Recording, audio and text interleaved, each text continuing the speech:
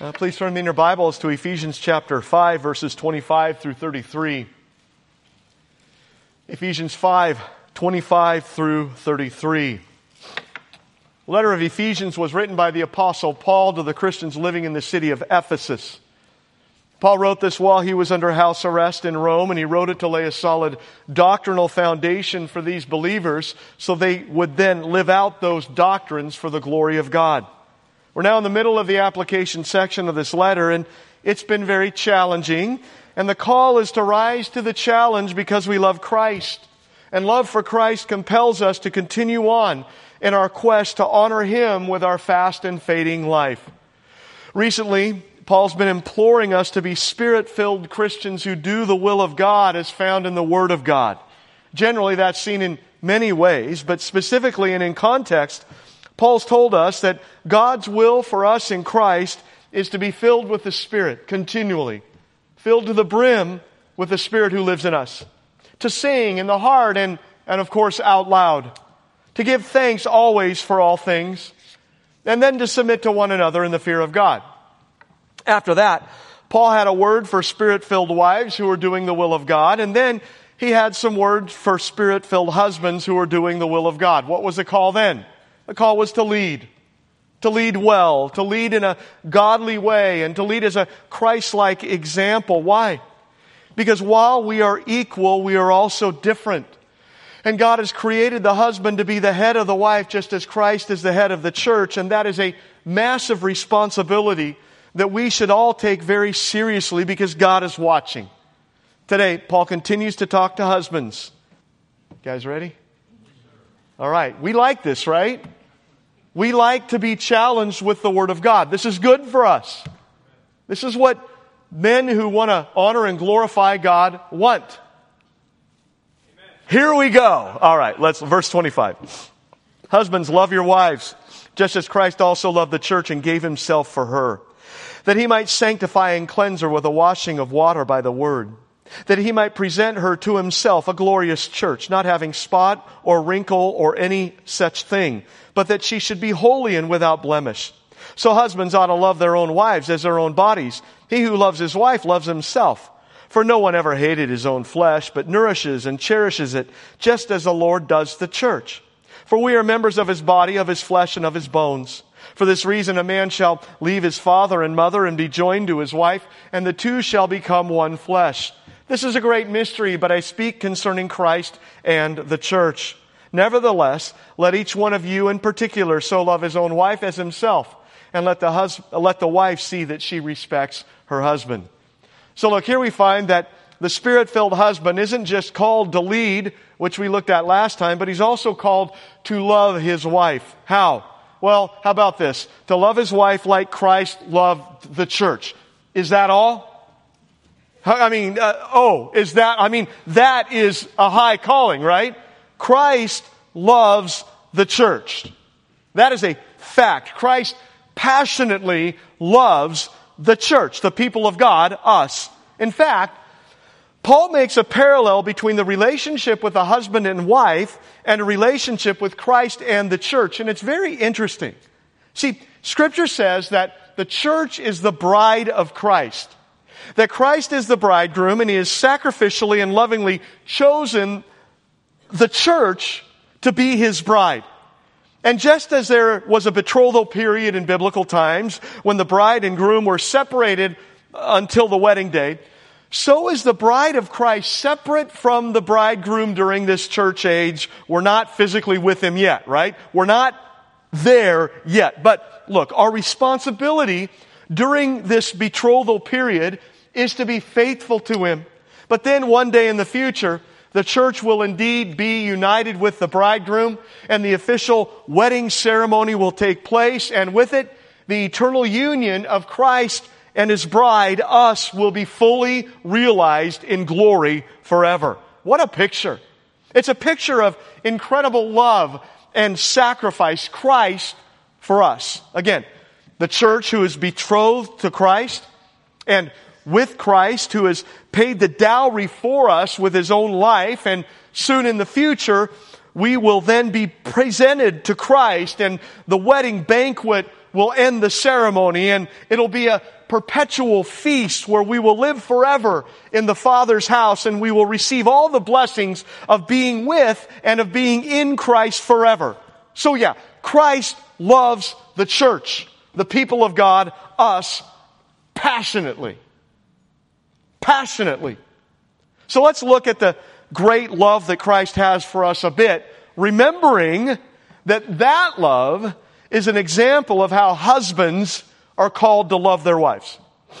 See, as Christ loved the church, so too must husbands love their wives. So here's a question. Does Christ love us? All right, let's look. Back in chapter 4, verse 17, Paul says, that you, being rooted and grounded in love, may be able to comprehend with all the saints what is the width and the length and the depth and the height of what? Verse 19, the love of God for us, His children, His bride, which he says is a love that passes knowledge. So Paul prays that the Ephesians would be able to comprehend something that's incomprehensible.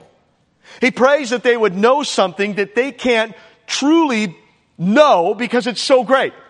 He prays for them to be able to understand something that's impossible to fully understand, the love of God for us. But it's good to try to comprehend it. For all of us, it's good to try to comprehend it, and especially for husbands who are called to love their wives like that. So, how much does He love us? The church, His bride.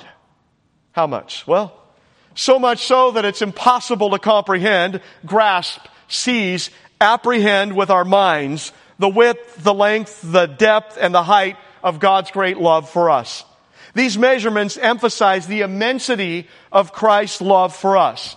So you can go left or right, forward or backward, up or down, as far as you can, and you still haven't explored all that there is to know of Christ's great love for us.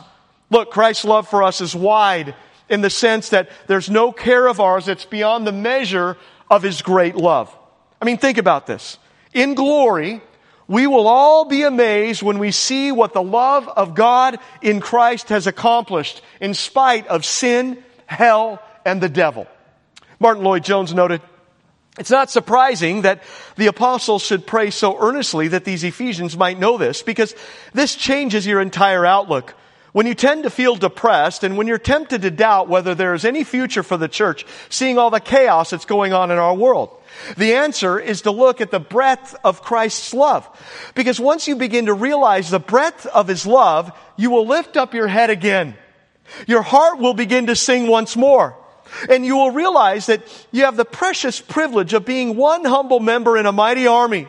One member in this thronging multitude who will spend their eternity in the presence of the Lamb of God and enjoy Him forever. Oh, the breadth of His love. That's absolutely right. It brings joy, the love of Christ for us. It gives perspective. It changes your outlook, the immense love of God for us. Guess what? Husbands are to love their wives like that. That much. Okay, so what about the length of His love? The length of His love conveys the endless character of the love of Christ. We read in Jeremiah 31:3 about the everlasting love of God, and that thought alone is beyond comprehension. I mean, come on. Have you ever really thought about the eternity of Christ's love toward you, His child, and towards His bride, us, the church? Everlasting means that God's love for us, His bride, is something that began in eternity. It was always there. It was always there. And think about this. Before time, before the world and man were ever created, look, an agreement was made between God the Father and God the Son. It was an agreement concerning us, concerning the salvation of those who would be saved, the bride of Christ. See, everything was known about what was going to happen before anything was ever created, including sin and including the fall of man. And so Jesus, God the Son, entered into an agreement with His Father that He would save His people and redeem His people, us, all who believe. How? God the Son would leave glory and He would come here. He would take on human flesh, live a perfect life, die on the cross in the believer's place as their substitute, and then rise up from the dead 3 days later, proving that what He would do on that cross would be a reality. What would that be? He will die to pay the full wages of the sin of every true believer in human history, so they could then be forgiven of all that sin that condemns them to hell. He will face God's wrath on the cross in the believer's place, so that the believer can instead be showered with grace and saving mercy. Think about that. That means everything to us. But oh, what a cost it was to Him. What a plan. God the Son doing all of that for us. You say, really? Well, yeah. Talk about love. Guess what? Husbands are called to love their wives like that. And then think about this. Christ's love to us didn't suddenly come into being. No, it was there before the beginning of time. That's why it says that our names were written in the Lamb's book of life from the foundation of the world, Revelation 13:8. How incredible is that? That I was known by Christ in eternity. Every one of us who belongs to Him were known to Him in eternity past, and our names were written in His book. So was the length of His love toward us before time. But even more, it began in eternity, and it continues in time right now, and then it continues on throughout eternity future. Think about that. The length is an unbroken line. It doesn't suddenly cease and then start up again. No, it's an unchanging love. It's a love that never gives up. It's a love that never lets go. It's a love that never falters. Husbands, you're called to love your wives like that. It's impossible, yes. But it's our aim. It's our goal. We see this love in the parable of the prodigal son. In spite of the fact that the younger son had been a fool and had gone to a faraway and sinful country, spurning the love that has been shown to him in his home, and despite the fact that he had wasted his inheritance on the sinful and fading pleasures of that sinful faraway country, look, his father still loved him. His father was waiting and he was watching for his return, and his father showered great blessing on him when he did indeed return. Remember what he did when he saw his son coming home? He ran, right? He ran, and that's a picture of the love of God towards us, His beloved children. See, He's patient, He's long-suffering, He bears with us, He never gives up on us. So we see that His love toward us as children is relentless. Wherever we may go, He will not let us go. As God has said to His own, I will never leave you, nor forsake you. Guess what? Husbands are called to love their wives like that. Like Christ loved the church. Look what Romans 8:35 through 36 says. Who shall separate us, the Christian, the bride of Christ, from the love of Christ? Shall tribulation or distress or persecution or famine or peril or sword? As it's written, for your sake we are killed all day long. We are counted as sheep for the slaughter. Here, Paul is asking the hard questions when it comes to the love of God for us as children. Is there anyone who can banish the justified Christian from the love of Christ?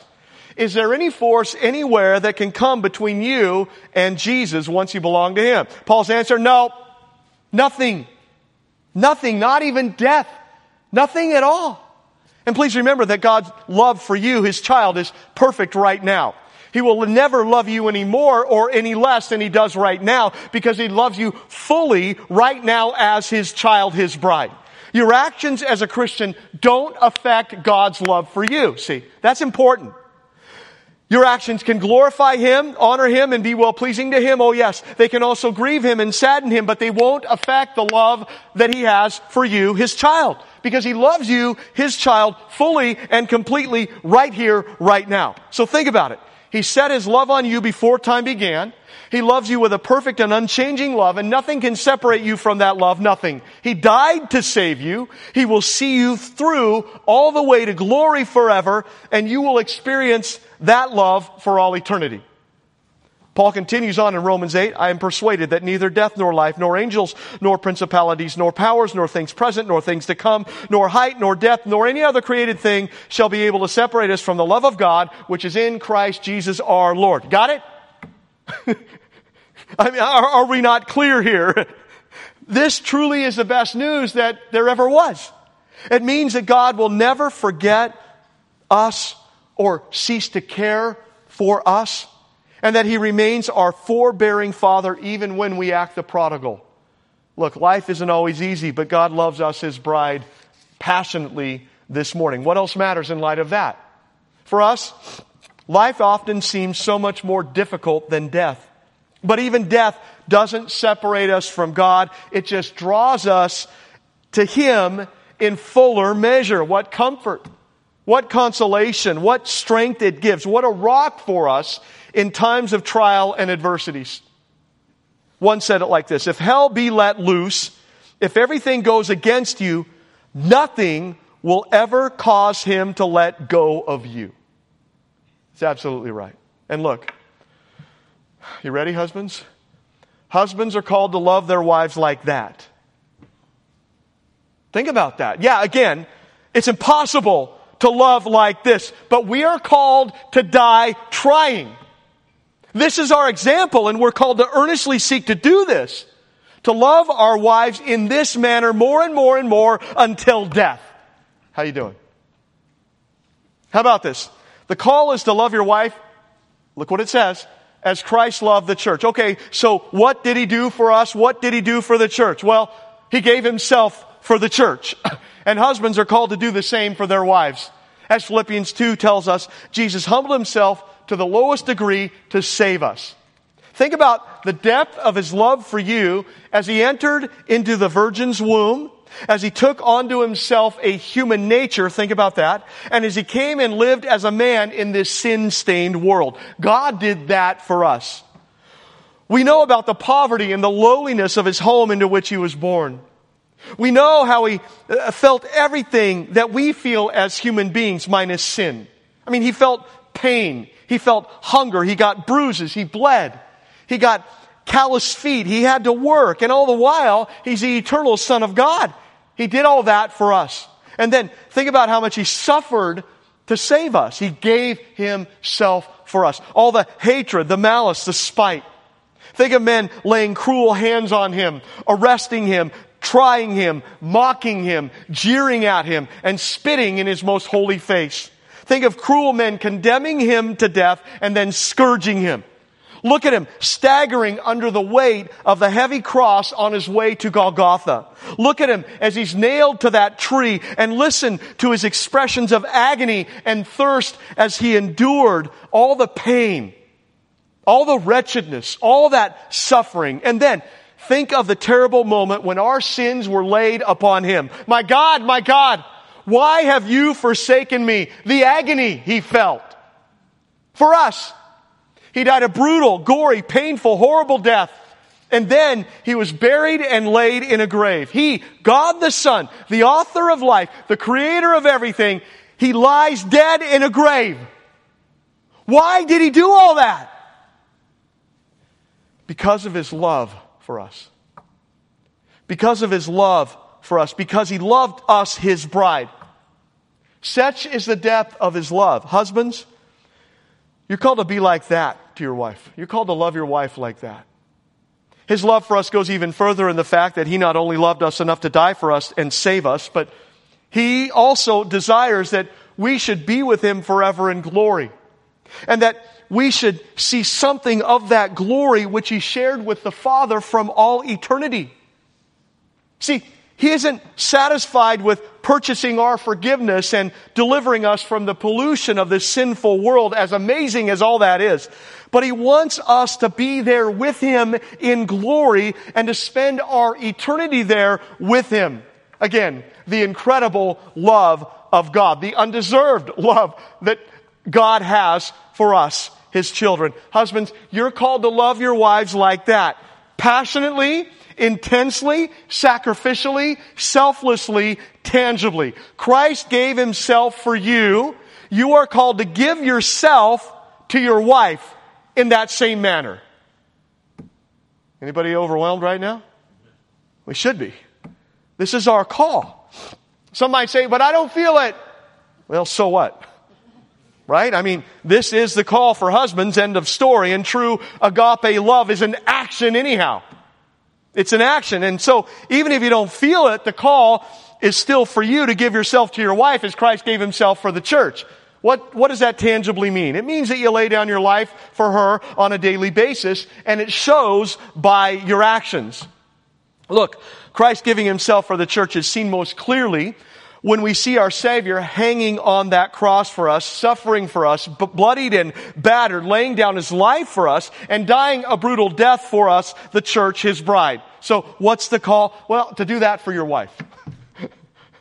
Do that for your wife. Deny yourself and love her. Put her needs first ahead of yours. Sacrifice for her. Forgive her. Serve her. Give yourself for her. Put her first and you second. Bleed for her. Suffer for her. Die for her. And that'll show in how you treat her every day in your marriage, in the little things and in the big things. Give yourself to her every day. Christ not only gave himself for the church, but he sanctifies and cleanses the church. Verse 26. That he might sanctify and cleanse her with a washing of water by the word. Picture it like this. It's the Hebrew bride's wedding day, the day of her dreams. She rises with the dawn in anticipation, and the hours speed by. Her friends join her for her ritual marital bathing, which was something that they did back then. The cleansing bath is completed, and she's now clothed in her embroidered linen wedding dress and wedding sandals. She waits breathlessly, without spot, without wrinkle, for her bridegroom. It's a great picture. That's not the only picture, though, because we also have the picture of the church, the bride of Christ, and the bridegroom. And just as the bride is to adorn herself for the wedding, Christ is the one who adorns us, and he does a good job. I mean, he's the one who makes us clean. He's the one who makes us pure. He's the one who justifies us. He's the one who makes us right. He's the one who prepares us as a pure bride. Again, not only in justifying us and cleansing us from all our sin, which he did on the cross because of all that, but also in sanctifying us and helping us to grow in our faith and to grow in our godliness more and more and more. How does he do that primarily? Through his word, right? His powerful, living, active, inspired word. The picture then switches to the return of Christ when the washed and regenerated church is presented by Christ to himself in absolute perfection, completely free from any ethical or spiritual stain. The official wedding is ready to begin, where we will then be with Christ in glory forever, adorned, ready, pure, clean, not only justified, not only sanctified, but also glorified. How good is that? But then on top of that, there's the earthly marital picture. It's of a woman who throughout her life has grown to be more and more and more like Christ. Her salvation and sanctification are solely due to the work of Christ. However, a prominent instrument in her progressive spiritual growth and sanctification has been her loving husband. He's been a humble partner and leader in developing her spiritual beauty and purity. How did that come about? Well, he's a man in whom the Word of God richly dwelled himself. Because to lead your wife in godliness, you first need to be growing in your own godliness, of course. So there's that. And as her loving head, he has served her, and he has prayed for her, and he has loved her, and he has encouraged her onward and upward in her spiritual beauty and growth. And so we find that as the head, as the leader, he has played a massive role in his wife's godliness and in her spiritual growth. Oh yes, we are all responsible for ourselves. We are. But, however, the husband does indeed have a massive role in the wife's spiritual growth, for the good or for the bad. And just as Christ's love for his bride is a purifying love, so is a husband's love for his wife to be a purifying love. So question, is your wife more like Christ because she's married to you? Or is she like Christ despite you? See, it's supposed to be because of you. See, as a husband who truly loves your wife, you will desire her purity. And not only will you desire it, but you will see to it that it becomes a reality more and more and more. And if you really love your wife, you're going to hate anything that defiles her, anything that mars her, anything that brings her down, anything that brings sin in. And look, anything that steals her purity will become to you a terrifying enemy. And if it's not, then something is wrong, especially if you're the cause of it. See, our call as husbands is to do everything we can to lead our wives to holiness, to purity, and to godliness. And too many husbands these days do anything but that. They lead them into sin. They lead them into impurity. May that not be the case here. That means that we make sure that our wives are exposed to the Word of God, because it's the Word that cleanses us through the Spirit. It means that we ourselves speak the truth and teach the truth and live the truth, and that we give our wives every opportunity to take the Word in so that it can then do its work in her heart. This sanctifying love also means that we're certain to never lead our wives into sin. That you don't draw her into those things that are going to tempt her. That you don't take her to some form of entertainment that's going to expose her to some sinful feelings. That you protect her from a job that's going to do her harm spiritually or set her up for temptation and sin. No, protect her. Protect her and then help her. It means that you don't irritate her or embitter her so that she falls into the temptation of anger. No, if you seek her purity, if you seek her holiness, then you will never lead her into anything that is going to produce sin in her life. We're not perfect in that, but this is our aim. Husbands, please don't bring ungodliness or sin into your home. No, you fight that sin. Lead by example. Be a man of God. Stop being so worldly if you are. So husbands, what are you doing to lead your wife in spiritual growth and holiness? What are you doing to strengthen her spiritually? If she's more spiritual than you are, what's up with that? Come on now. Fight sin and stop giving into it. Don't let those besetting sins control your life. Don't make excuses for those sins when they're glaring and hurting your Christian walk, where they're hurting your example to your wife and to your kids. No, stand up and fight for your own holiness, and that will affect your wife's holiness and your kids as well. No, help her be a godly woman. Show her what godliness is like. Lead her well and be a man of God, and make sure that she eats up and applies the Word of God in her own life as much as you can. Follow the example of Christ, who sanctifies and cleanses the church. Is that true of you? Anybody challenged? We're not done. What else? Christ presents the church as glorious, verse 27. That he might present her to himself a glorious church, not having spot or wrinkle or any such thing, but that she should be holy and without blemish. Now look, this will indeed happen. Right? This will be the reality for the church someday. Christ loves us so very much that we will be glorious. Amen to that. It's gonna happen. See, Christ justifies us. He declares us righteous even though we are sinful, marred, dirty, and nasty. He declares us right and made sure of that by dying on a cross as our substitute, doing for us what we could never have done for ourselves. While that's true, we all know that practically speaking, we all have a long way to go at being truly glorious, without spot or wrinkle, at being holy and without blemish. See, none of us has arrived at perfection. No, we all have a long way to go.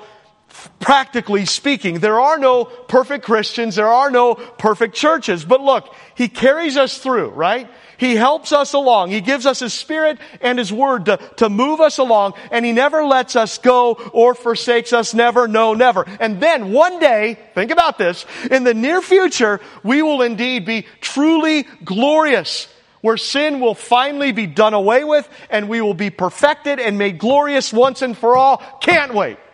Anybody else? Can't wait. Think about this in the context of Ephesians. Look, in 1:4, God chose believers in order that they might be holy and blameless before Him in love. All that's accomplished by the Father's selection, Christ's redemption, and the sealing of the Holy Spirit. This is achieved by giving new life to sinners and placing them in a new entity, the church, a body composed of believing Jews and believing Gentiles. This new body of believers is to live in unity, holiness, love, light, and wisdom. Finally, that which was planned in eternity past will be accomplished when Christ presents to himself the church that is holy and without blame, which is still in the future. But it's coming. And Christ will make absolutely sure of that. See, he's always looking out for our ultimate good. And husbands are called to love their wives in this same manner. What does that mean? It means that you want your wife to be as glorious to God as possible when your earthly time with her is done. And it means that you do all that you can to make sure of that. That our wives will be women of God, pure, holy, without blemish, glorious, as much as possible because of our godly leadership and our Christ-like love. And as God looks down at how we're doing at loving our wives, he is indeed well pleased. That's the goal. And the question is he? Is he really? What a responsibility. What a calling. Men, don't wimp out. Rise up. Rise up. What else about Christ's love for the church? He nourishes and cherishes the church, and husbands are called to do the same for their wives. Verse 28. Husbands ought to love their own wives as their own bodies. He who loves his wife loves himself. No one ever hated his own flesh, but nourishes and cherishes it just as the Lord does the church. Isn't that interesting? Love your wife as your own body. Okay, what does that mean? Well, we take care of our bodies, right? Relatively speaking. We do, though. I mean, if our body is sick, we rest it so that it can heal. We take medicine so that it gets better. If our body is hungry, we feed it. We nourish it. We curb the appetite. If our body is thirsty, we go get it something to drink. We take care of our bodies in that sense. Think about it. If our body is cold, we put on a coat so that we keep warm. If our body is dirty, we take a shower so we get cleaned up. If our body's overheated, we get it cooled off. We take care of our bodies. We love our bodies in that sense. And that's the point here. To give attention to meeting needs like we meet our own body's needs, and then being concerned to fill those needs speedily and lovingly. And here, we husbands are called to treat our wives with the same preoccupation that we give to ourselves. And man, we give a lot of preoccupation to ourselves. Look what Paul adds. He who loves his wife loves himself. That's interesting. Here we see the oneness of the husband and the wife relationship. Right? When you got married, you became not two, but one flesh. Leave, cleave, and become one flesh. So think about this. If her needs are met, your needs are met. And if her needs are not met, your needs won't be met either. So you're called to give your wife the same care that you give to yourself because you go together, you are one. You're to take care of her as if she were you because you're one as a married couple. And so if you want real happiness in your marriage, then your call here as husbands is to care for your wife and all her needs with the same devotion that you give to yourself because you are one flesh. In 1 Corinthians chapter 7 it says this, let each man have his own wife and let each woman have her own husband. Let the husband render to his wife the affection due to her, and likewise also the wife to her husband. In other words, meet each other's needs. Stop worrying about your needs. Meet her needs. Don't deprive one another physically, and that sin happens way too often in too many marriages. Don't do that, and if you are, stop it now because it's not good for your marriage. But instead, seek out your spouse's needs and desires ahead of your own. And this is just a principle not just for husbands, but also for the wives. Why? Because the wife doesn't have authority over her own body, but the husband does. And likewise, the husband doesn't have authority over his own body, but the wife does. Now, why don't I have control over my own body? Because that's what Paul says there. Because my own body isn't my own body. The married couple are no longer seen as two, right? They're seen as one. So treat each other like you treat yourself. Meet each other's needs. Seek out your spouse's welfare above your own. And remember that you're one flesh and act like that in your marriage. Think of this. Men, if your wife isn't happy, is it really possible for you to be happy? Come on now. Right? I mean, and the other way around. The call here is to meet her needs as if your own body was cold or hungry or thirsty or sick or lacking intimacy or something else. She has needs, and that means that you then have needs because she has needs, and you are one. So, are you meeting those needs with passion and with conviction? Do her needs come above your own needs, which will then meet your needs? What does she need? She needs a man of God. She needs someone who will care for her, honor her, sacrifice for her, lead her, love her, show her affection, tenderness, care, passion, and so on. What about you? She needs to be cared for, understood, and valued. She needs you to love her like you love your own body because you are one. Is she loved like that? Look, no one ever hated his own flesh, but nourishes and cherishes it just as the Lord does the church. The word nourish means to feed. It's a word used primarily of bringing up children. Nourishing, feeding, developing, nurturing them, and that's what Christ does for us and in many incredible ways, especially by giving us His Spirit and by giving us His Word. And that's what husbands are called to do for the wives. The word cherish literally means to warm with body heat. That's a good picture, isn't it? It's something, it's sometimes translated to melt or to soften. The word is used of a nursing mother or of a mother bird who brings in her baby birds around her to keep them warm. It means to provide warmth for, security for, and care for, and to soften as opposed to harden. That's what Christ does for us in many incredible ways, and that's what husbands are called to do for their wives. So, to nourish your wife is to provide for her needs, to give her that which helps her grow and mature in both the things of this life and in the things of the next life. To cherish means to use tender love and physical affection to, and to give her warmth and comfort and protection and to give security to. Are you doing that for your wife? That's the question. When you think of cherishing something, you think of drawing it into your heart, right? Of guarding it carefully, of valuing it, of prizing it. Your wife. Wayne Mack says that the call here is to treat your wife as you would an expensive, useful, sensitive instrument rather than a cheap, useless, indestructible tool. He's right. And again, just as Christ nourishes and cherishes the church, so are we to nourish and cherish our wives. Do you? Look what Paul, anybody else convicted besides me? No? You're liars. All right. Look what Paul says next. We're members of His body, verse 30. We're members of His body, of His flesh, and of His bones. For this reason, a man shall leave his father and mother and be joined to his wife, and the two shall become one flesh. This is a great mystery, but I speak concerning Christ and the church. Look, back in Ephesians 1:23, Paul said that Christ is the head of the church, and the church is the body of Christ. In 2:16, it says that Christ reconciles us into one body. And then in 3:6, Paul says that we who believe are of the same body. The word body refers to an organized whole made up of parts and members. The term describes a relationship of Christians to Christ, who is the head being the vital organic center of the whole body. See, when Christ entered the world, He took on a physical body prepared for Him, and through His physical body, Jesus demonstrated the love of God clearly, tangibly, and boldly, especially through His sacrificial death on the cross.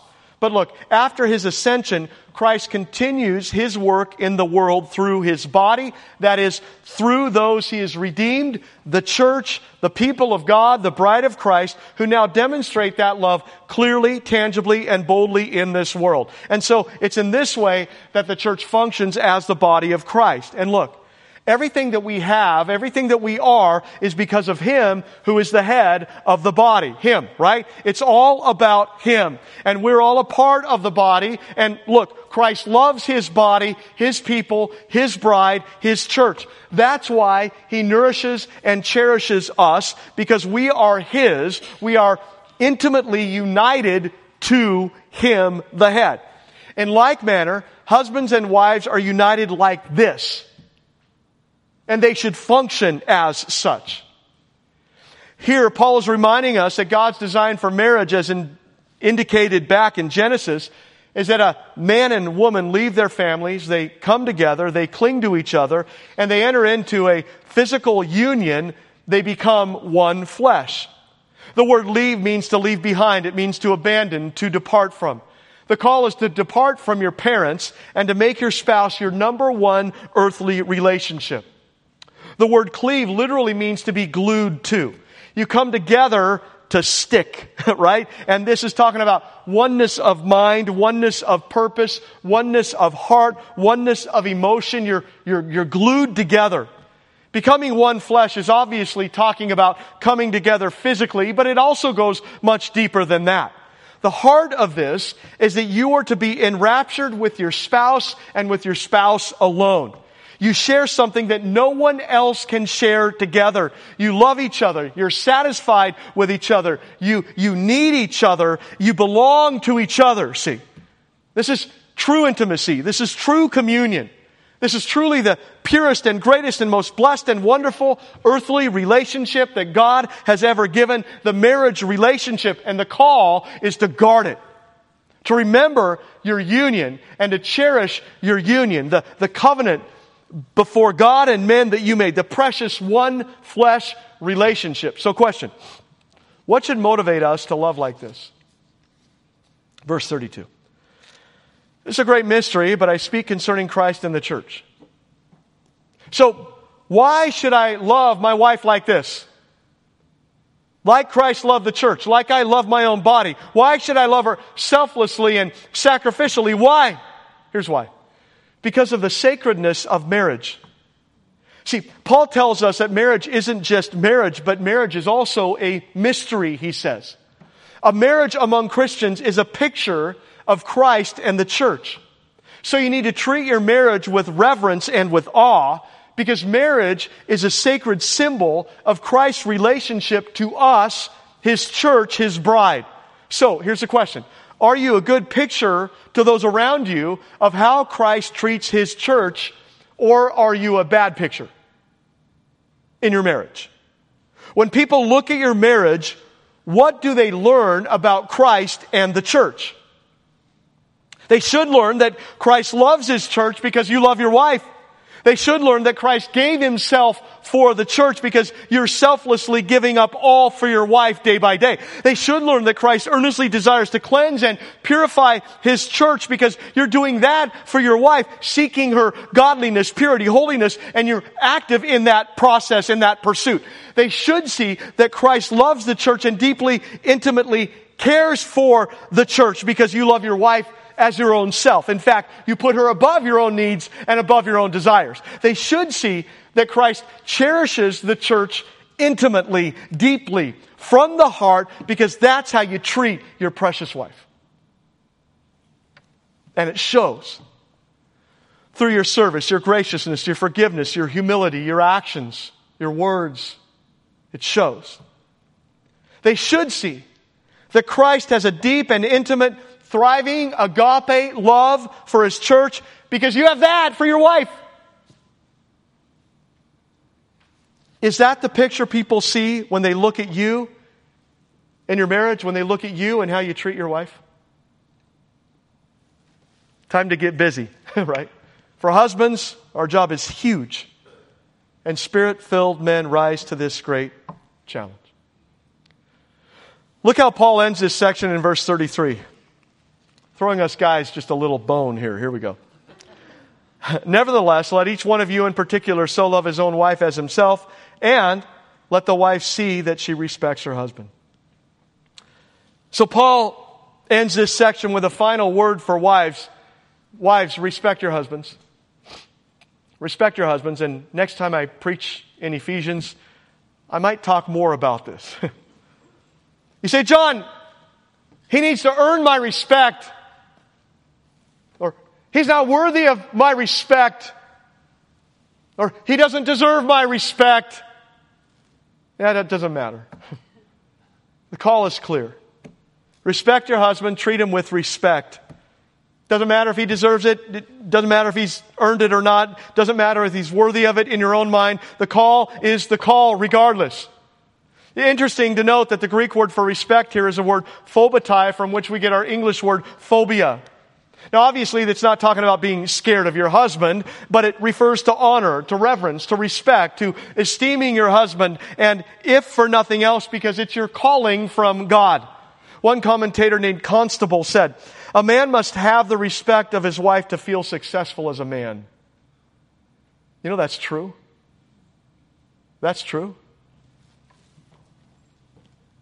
How many men feel successful as men or don't because of their wife's actions in this area? Show your husband respect. Treat him with respect. Don't demean him. Honor him for the glory of God. What would your husband say about your respect of him today? We have much to think about. See, that's why I'm done talking about that, but we might have to get back to that. We have much to think about. May God give us all ears to hear so that we not only receive His word for us today, but that we also earnestly seek to apply it for the glory of God, because this is what Spirit-filled men and women do.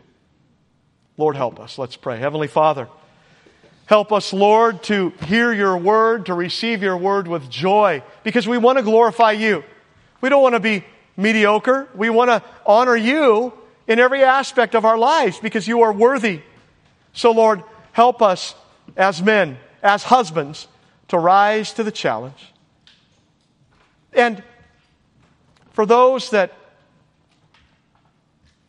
aren't married, may they see this standard and may it encourage them. May we learn. But also may they have a greater understanding of your great love for us. Thank you, Lord. Thank you for your example. Thank you for doing for us everything that you've done. May we stand in awe of you and may we respond accordingly. May we receive your word with joy because you are worthy. Bless us now in Jesus' name. Amen.